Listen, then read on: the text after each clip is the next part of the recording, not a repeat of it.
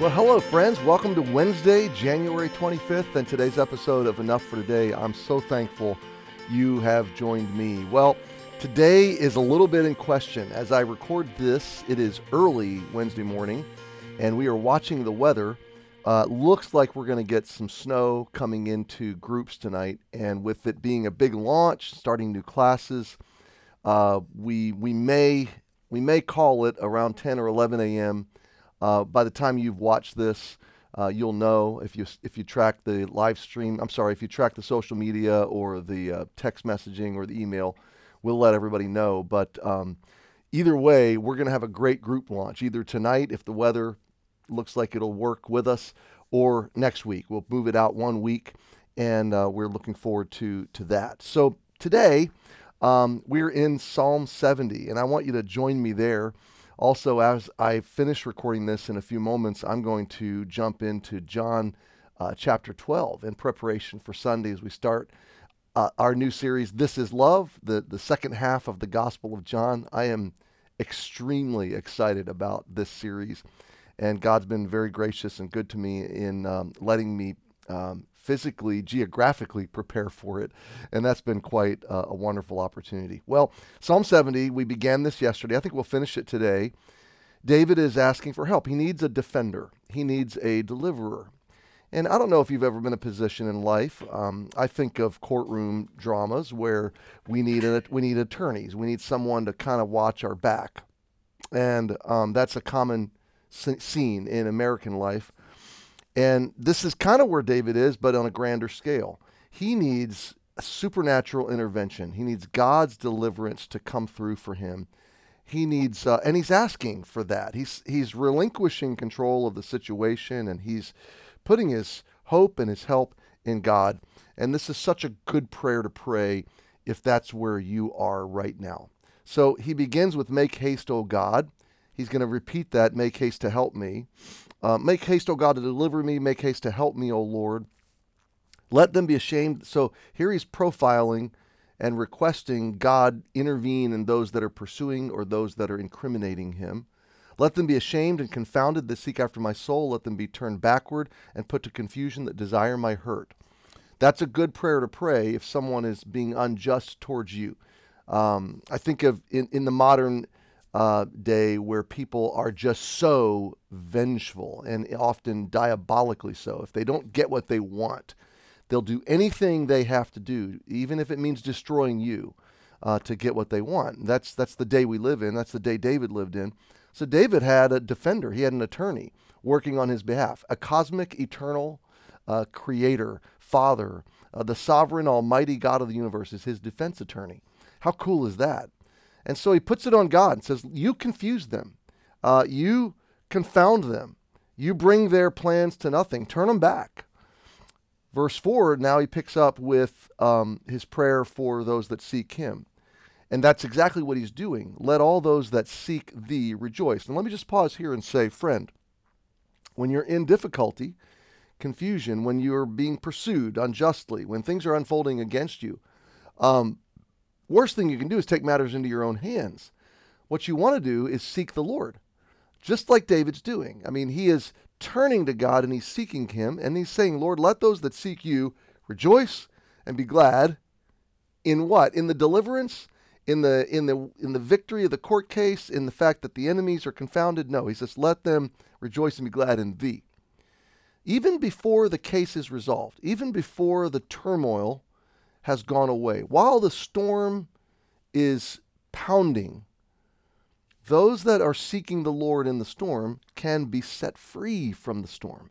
They can rejoice and be glad in him. And look at this. Let such as love thy salvation. You see, when you're going through hardship, when the storm is raging in your life, it's like it's commanding your attention. It's screaming at you, and it's diverting your attention from your true Savior, from your Redeemer, and from the redemption that you have in Jesus. And David's saying, turn my heart, set my love back on your salvation. And David's dialed in here to the nucleus of the matter. He's saying, I'm going to seek the Lord, and out of that I can rejoice and be glad. And I'm going to love not just deliverance, not just temporary outcomes. I'm going to love his salvation. I am going to set my heart, my mind on eternal things and on big things and on God's love for me and his redeeming power in my life. I am going to love his salvation. And because of that, out of that, what will happen? Let such as love thy salvation say continually, let God be magnified. So here it is. Watch David. David moves from being disturbed by those that are seeking him to rejoicing and being glad in seeking God. He's not seeking only justice, he's seeking God. And he set his heart on salvation and redemption and God's big plans. And what is he doing now? Let God be magnified. Do you see the rest that's come to David in the middle of his turmoil? Let God be magnified. God, at first he's saying, help me, deliver me, confound, confuse, all that. By now he's just saying, be magnified. I'm going to rejoice, wait, be patient. I'm going to be glad in you. I'm going to love your eventual guaranteed outcome. And until then, let God be magnified. But then he circles back a little bit. But I am poor and needy. So, God, I know the big outcomes. I know the results. I know your salvation. I can be glad and rejoice in you, but I'm poor. I'm weak. I'm vulnerable. I'm destitute. I'm poor and needy.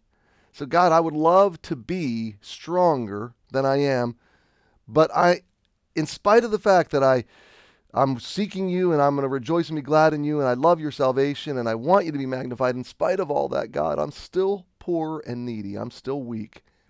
I'm still battling, and I need you to make haste. Hurry to me, Lord.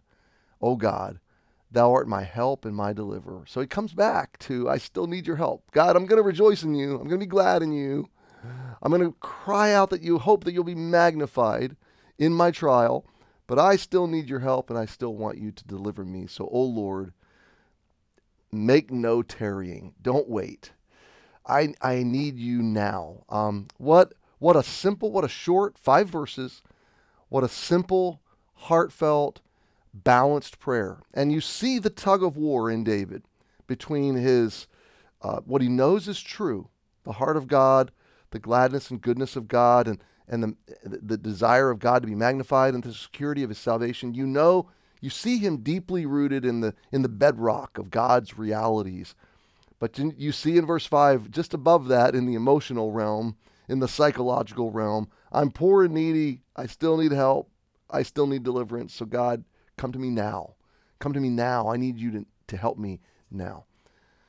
So maybe today you are kind of torn. You feel the tension. Some days you're just excited about the hope and the gladness of God, even in the middle of your circumstances. But other days you're poor and you're needy and you're weak and you feel it and it feels like the storm is overwhelming you. Listen, you're not bipolar.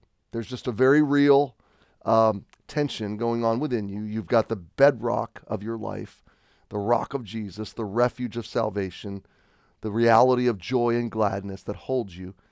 But on the surface, above that bedrock, you've got some ups and downs. You've got some emotions to deal with. You've got human flesh and frailty. And don't beat yourself up over that. We're all human. What did David do? He went to God. What did God do?